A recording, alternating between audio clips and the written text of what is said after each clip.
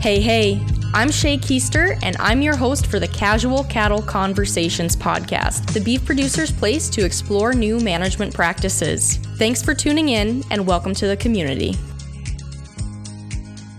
Alrighty, folks, thank you for coming back to another episode, and if you're new, welcome to the show. Today, we are listening to Lee Schulz, and he's going to talk about how to understand cattle market trends and how to leverage that understanding in a way that's going to help you as a cattle producer be more profitable. And before we dive into this episode, I want to remind you all that I am booking for speaking gigs here. So if you are looking for a workshop presenter, a keynote speaker, a panel speaker, whatever it may be, I am open to discussing anything from podcasting, entrepreneurship, rural business, and even some advocacy. That's actually what I speak the most on, is how to advocate. So with that, you can email me at casualcattleconversations@gmail.com. And that link is also in the show notes. But with that, let's hear from Lee. Well, Lee, good morning, and thank you for joining me on the show today. I guess it might not be morning for listeners, depending on when they are tuning into this. So today we're going to be talking about kind of the trends in the cattle markets and the cattle cycle in general, and kind of what that means for cattle producers today, for those of you out there listening. I do want to put a little bit of a disclaimer on there that we are recording this the end of May, just so you're aware of the time frame of when we're recording and having this conversation. But Lee, thank you again. And to start off, I know you're an Iowa State guy. So would you kind of talk a little bit about what you're doing in the beef industry today, what your role is, and what your career looks like? Sure. Well, thanks again for having me on. So here at Iowa State, I have a little bit of a unique role. I have a three-way split. So what that means is part of my time is dedicated to teaching. So we teach an agricultural marketing course where we let students really dig into futures and options and cash markets to really understand some of the markets that they participate in, as you know, their family's operations, as well as where they may be going in the industry. Then another part of my job is research. So that is really taking a look at, a lot of times the hot issues in the marketplace. So a lot of the work I've done over the last couple of years is related to price discovery, market resiliency, as we talked about impacts of COVID-19. And then the largest part of my job is extension. And so that's what I think we're going to talk a lot about today, is really understanding the markets. So the real fun stuff, right, of understanding where we are, where we may be going, and how we can maybe better position ourselves as we're entering different parts of the marketplace. And so I've been here at Iowa State for going on 11 years. So interestingly, we're going to talk about the cattle cycle. I've seen two cattle cycles now, or at least, parts of two cattle cycles. So we can kind of borrow some intuition and what's happened over the last several years, but also understanding that no two cattle cycles are alike. So we're going to have to tailor, a lot of the discussion and opportunities and threats maybe as we go forward, understanding that this situation is going to look a little bit different than it maybe has in the past. Well, I appreciate you saying that no two cattle cycles are alike, but can you talk a little bit about what a traditional cattle cycle looks like, to give everyone just a basic background on that? Sure. So at the heart of it, I think we need to remember that cattle production, like any other business, is a competitive industry, right? So this means that long-run economic profits are going to gravitate towards zero. That's not accounting profits, but economic profits are going to be very narrow in the long run. And what that means is producers are going to expand when they see profits. And by expanding, they're going to bid away the profits in the industry, going to trend towards zero. And then you're going to see some losses, maybe on average. And that's going to trigger some expansion or some contraction. And that's going to give rise to this cattle cycle. So usually we talk about cattle cycles, either production, so inventory numbers or beef production, or prices. And so when supplies are tight, you're going to see higher prices. When supplies are plentiful, you're going to see lower prices, right? This has been along forever, but as I mentioned, no two cattle cycles are alike. We've actually seen a flattening of the cattle cycle over time, and that makes a lot of sense. One big reason is we produce more beef from a single cow than we historically have, right? We're much more efficient. We feed cattle to heavier weights. And so that has really mitigated some of the large swings in cattle numbers. And that means that when we're in a period of expansion, we don't need as many cows as we historically did to get a bump in beef production. Similarly, we don't need as much contraction to get a decline in beef production. That, as I mentioned, kind of gives us a flatter cattle cycle over time.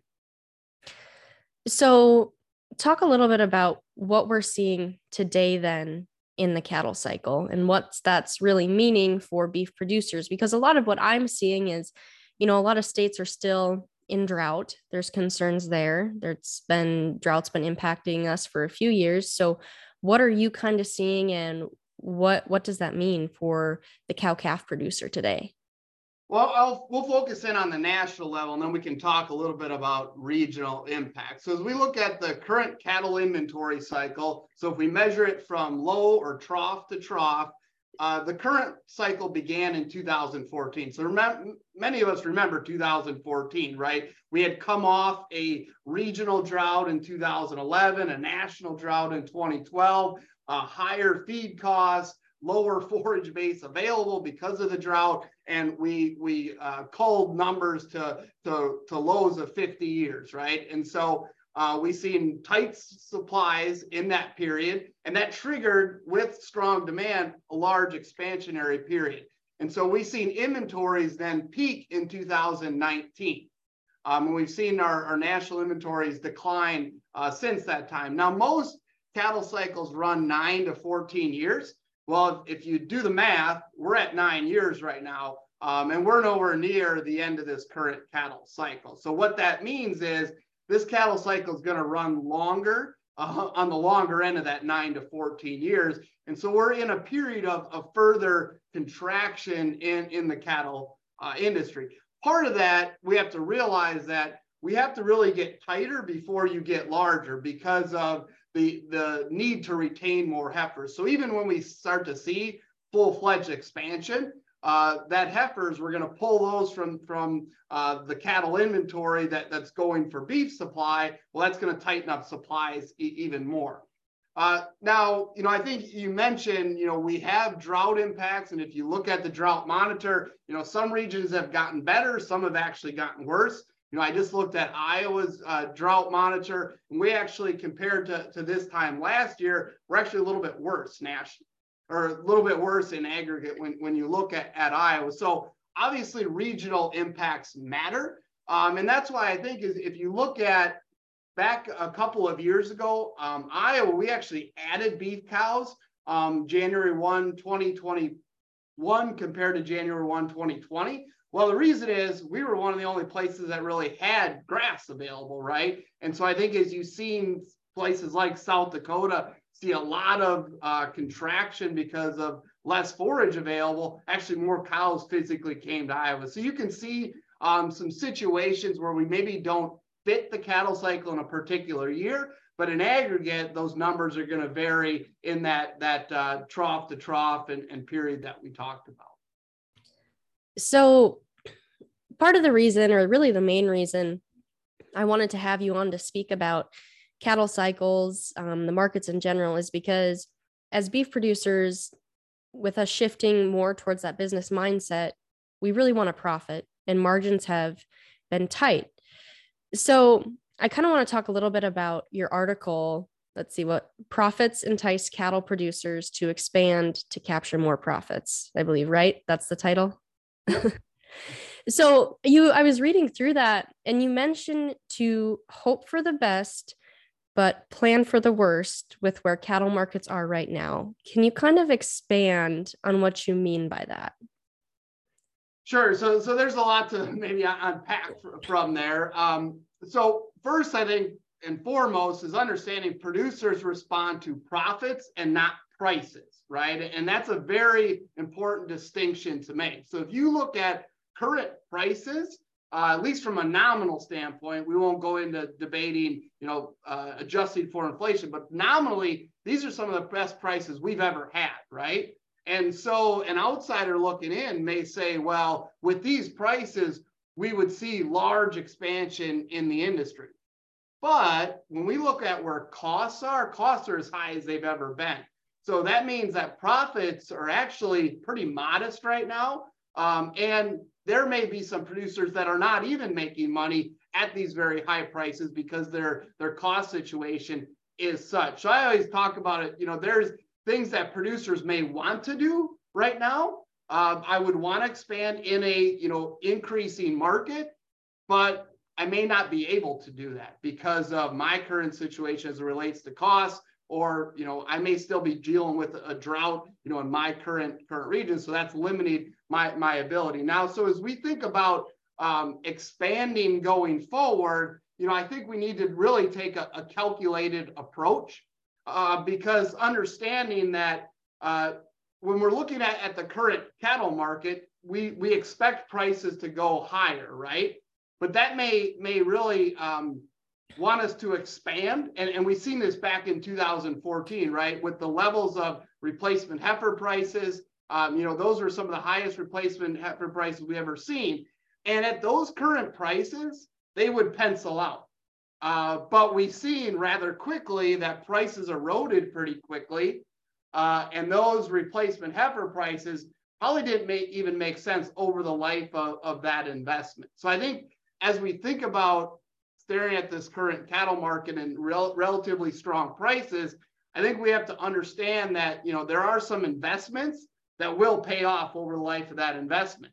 But there may be some that may not, just because we need to take an outlook on the cattle market. And I think give maybe a conservative approach when we think about where prices could go. So that's why I always like to talk to producers of, when you are, thinking about investments, run a lot of sensitivity analysis, right? Give me the best case scenario, give me the worst case scenario, and it's probably going to be somewhere in between, right? And if that investment makes sense under the worst case scenario, it's a no-brainer, right? But a lot of times I think we benchmark off the best case scenario, and then markets change for various reasons, and then we see that investment not be as profitable as maybe we expected. So then what do they need to be analyzing within the markets to help figure those best and worst case scenarios and make sure that those investments do or don't pay off in the long run? Yeah, so I think, we've changed a bit of the calculus on this because of interest rates, right? So, interest rates went from something historically low to interest rates that are much higher now, right? Than many of us have really experienced, right? And so, that changes the math on quite a bit of this. What I think of when I'm, thinking about investments in the cattle industry or changing is, understanding what my risks really are. So as a younger cattle producer or someone that's maybe very highly leveraged, they can't potentially sustain, large swings in the cattle market. So, I'll take us back to 2014. So let's learn a little bit from this last cattle cycle, right? So you've seen feedlot producers making, anywhere from, $200-$300 per head in October, November of 2014, right? They were paying really high prices for feeder cattle, but fed cattle prices were really strong, right? Now, you look a year later and producers maybe were losing $400 per head. And that's because we had seen prices being bid up for those feeder cattle. And then we had an unexpected price slump starting in the summer of 2015. And so you're looking at paying high prices and all of a sudden your output prices relatively collapse. And so, there's a lot of risk in this market. We have price risk management tools to help take care of some of that risk. So we have futures, we have options. There's been federally inspected or federally supported livestock insurance since 2003. We've made some adjustments to those insurance products starting July 1, 2022. That's made them a little bit more attractive. So, I think anytime we think about large changes in the cattle cycle, so we are certainly, in a downturn of the inventories. prices are going higher. There's a lot of revenue at stake, right? So we need to talk about and think about price risk management and how it can help me really sustain a certain level of profits in the market. Hey folks, I want to take a quick second to talk about a company that's truly helping beef producers advance their herds. Vitelli is the most accessible, reliable, and predictable reproductive solution. Operating in 21 countries with 15 global IVF labs, Vitelli is setting the new standard in bovine reproduction. Vitelli's simple, innovative, hormone-free IVF system allows you to multiply more of your best genetics faster. In the US, the 30-plus satellite partners and 7 regional labs makes it easier for you as a producer to access Vitelli's technology. Once you find a location near you, all you need to do is bring your cow. That's right, there is no donor setup or added labor. Their hormone-free process is easier on the cattle and simpler for you. Grade 1 embryos are created in the lab to the mating of your choice, and their simple, outcome-based pricing structure ensures you only pay for the embryo produced. Visit their website, www.vitelli.com, that's VYTELLE.com, to see how Vitelli can ensure your herd is always progressing, and that link is also in the show notes. So I'm curious about risk management since you brought it up. I know that wasn't going to be the main topic, but you mentioned it, so I want to ask a question about it. What are some risk management options outside of like your LRP insurance? Like what are you seeing producers do to manage risk outside of turning to insurance? Sure. And so, I would turn that around maybe a little bit. I think the insurance products offer a lot of opportunity. And we Absolutely. haven't seen, historically a lot of risk there. So, that's where I've really, as I'm giving market outlook talks and price risk management talks, I'm encouraging producers to take a look at some of those, insurance products. We also have, the traditional products of futures markets, options, buying put options to help put a price floor, on our current market. When we think about price risk management, this is one of the hardest topics to teach in an increasing market, right? Because what do producers always, benchmark against is the highest price possible. So, if I am to, put a price floor in or hedge a price or buy livestock insurance and, put a floor price in or certain margin, and then I see prices go higher, I think, well, I left a bunch of money on the table, right? But that's not what price risk management's about, right? It's about mitigating losses and large losses, be it at that. So I think that's the mindset we have to a little bit have when we think about price risk management. Now we can certainly tailor our strategies to where the market's currently at. So, as we're in an increasing market, I think you want to leave the upside available, right? So something like LRP or put options allow for, increasing markets and to take advantage of that, as opposed to hedging a particular price. Absolutely. Every tool has their place. I hear a lot of people, talk about some of the insurance options. So sometimes that's why I ask the question. I like to see, what else is out there too, but they all definitely have their place. Sure. And definitely have their place for each individual producer, right? So, I always remind folks, be comfortable with the tools that you're using and understand what worked last year is not going to work this year. And what works for your neighbor may not work for you. So that's, being really knowledgeable. If that's something that isn't necessarily in your wheelhouse, working with someone that helps manage that price risk is very important.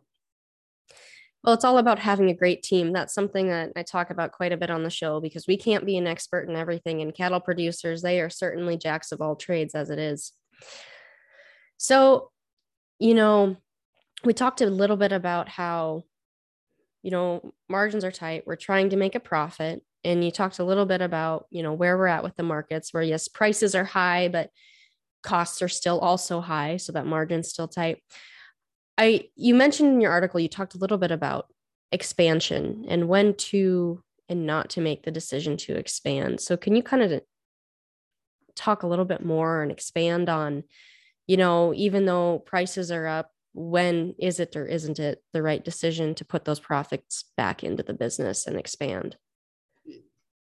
So, I always sometimes start this discussion with, there's two basic principles here, right? First, buy low and sell high, and find out what everyone else is doing and doing the opposite, right? So if you can successfully do those, you're likely going to be more profitable. But I say that jokingly because that's a difficult strategy to follow, right? Especially the buy low and sell high. If everyone could do it, everyone would make a lot of money, right?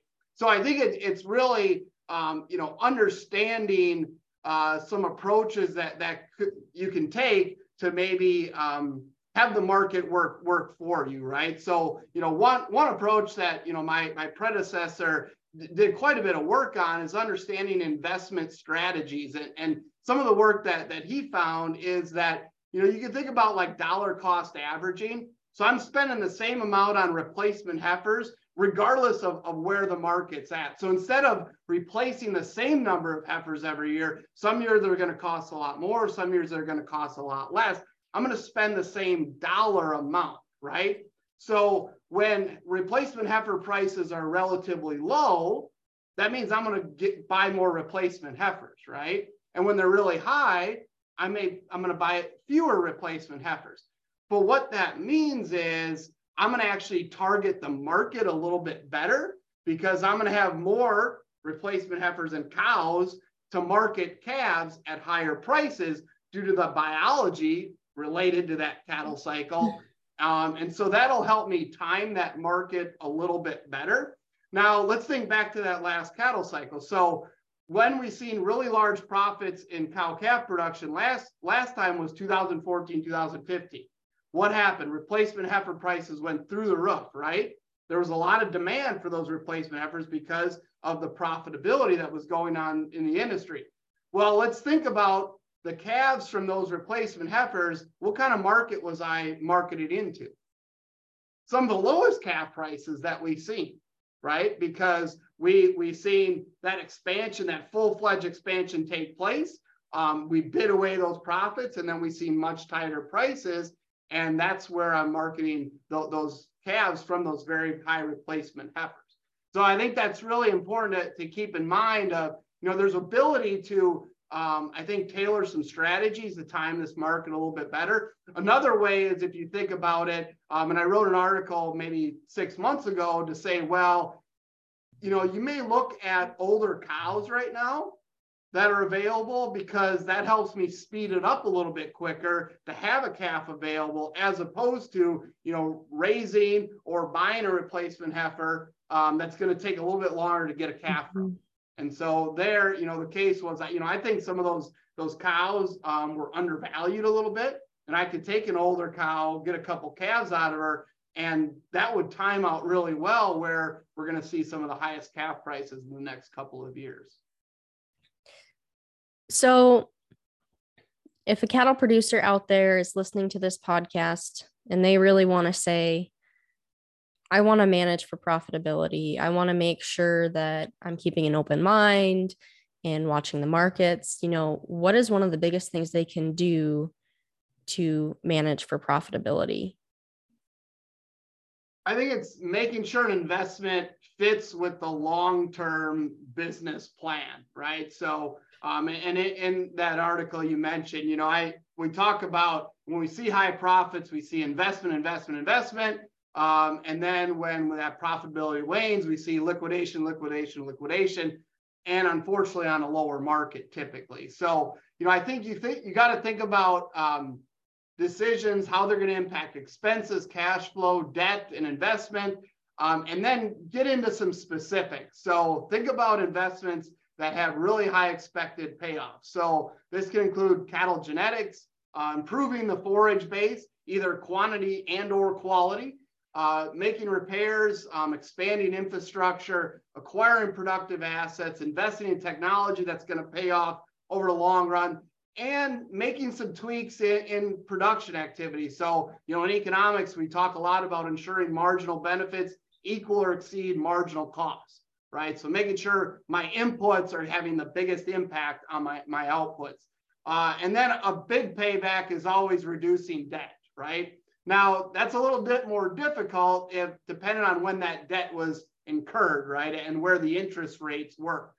Because that's maybe some of the cheapest money that I've ever gotten in the form of debt. So, but again, typically that's been a large payoff is in reducing debt for the operation. So as we kind of wrap up today, what final thoughts or advice would you like to share with all the cow-calf producers out there who are trying to be proactive and understand what's going on in the cattle markets? Well, I think, as you mentioned, certainly working with your team of experts is critically important. A lot gets made about, really dialing in and making important decisions in bad times, right? But as we're in relatively good times in the cattle industry, I think some of those decisions that are made now collectively with your team of experts are going to be some of the most important decisions that you make, right? Because that's going to set you up for the next downturn in cattle prices, which will likely be tighter profits in the industry. And so I think you got to think about how you can set yourself up for that situation coming forward. Also, I remind folks, and this is hard to do, I think, as we talk about some cattle producers, is that enjoy a prosperous cattle market. So, as we think about, where to invest some of these profits, personal use is part of that, right? So, that may be in line with, some operational goals is taking advantage of a prosperous market. A lot of times that obviously comes after, prioritizing a lot of some of the investments, in the cattle operation. Alrighty, Lee. Well, thank you very much for joining me on the show today and really sharing your knowledge with all the listeners out there today. Well, thank you for having me. And that's a wrap on that one, folks. Thank you for tuning in today and joining in on the conversation. Be sure to take this a step further and take the advice you learned and implement it on your operation. If you want to have a conversation about it, head over to my social media and send me a DM by following @Cattle Convos and connecting with me there. Have a great day.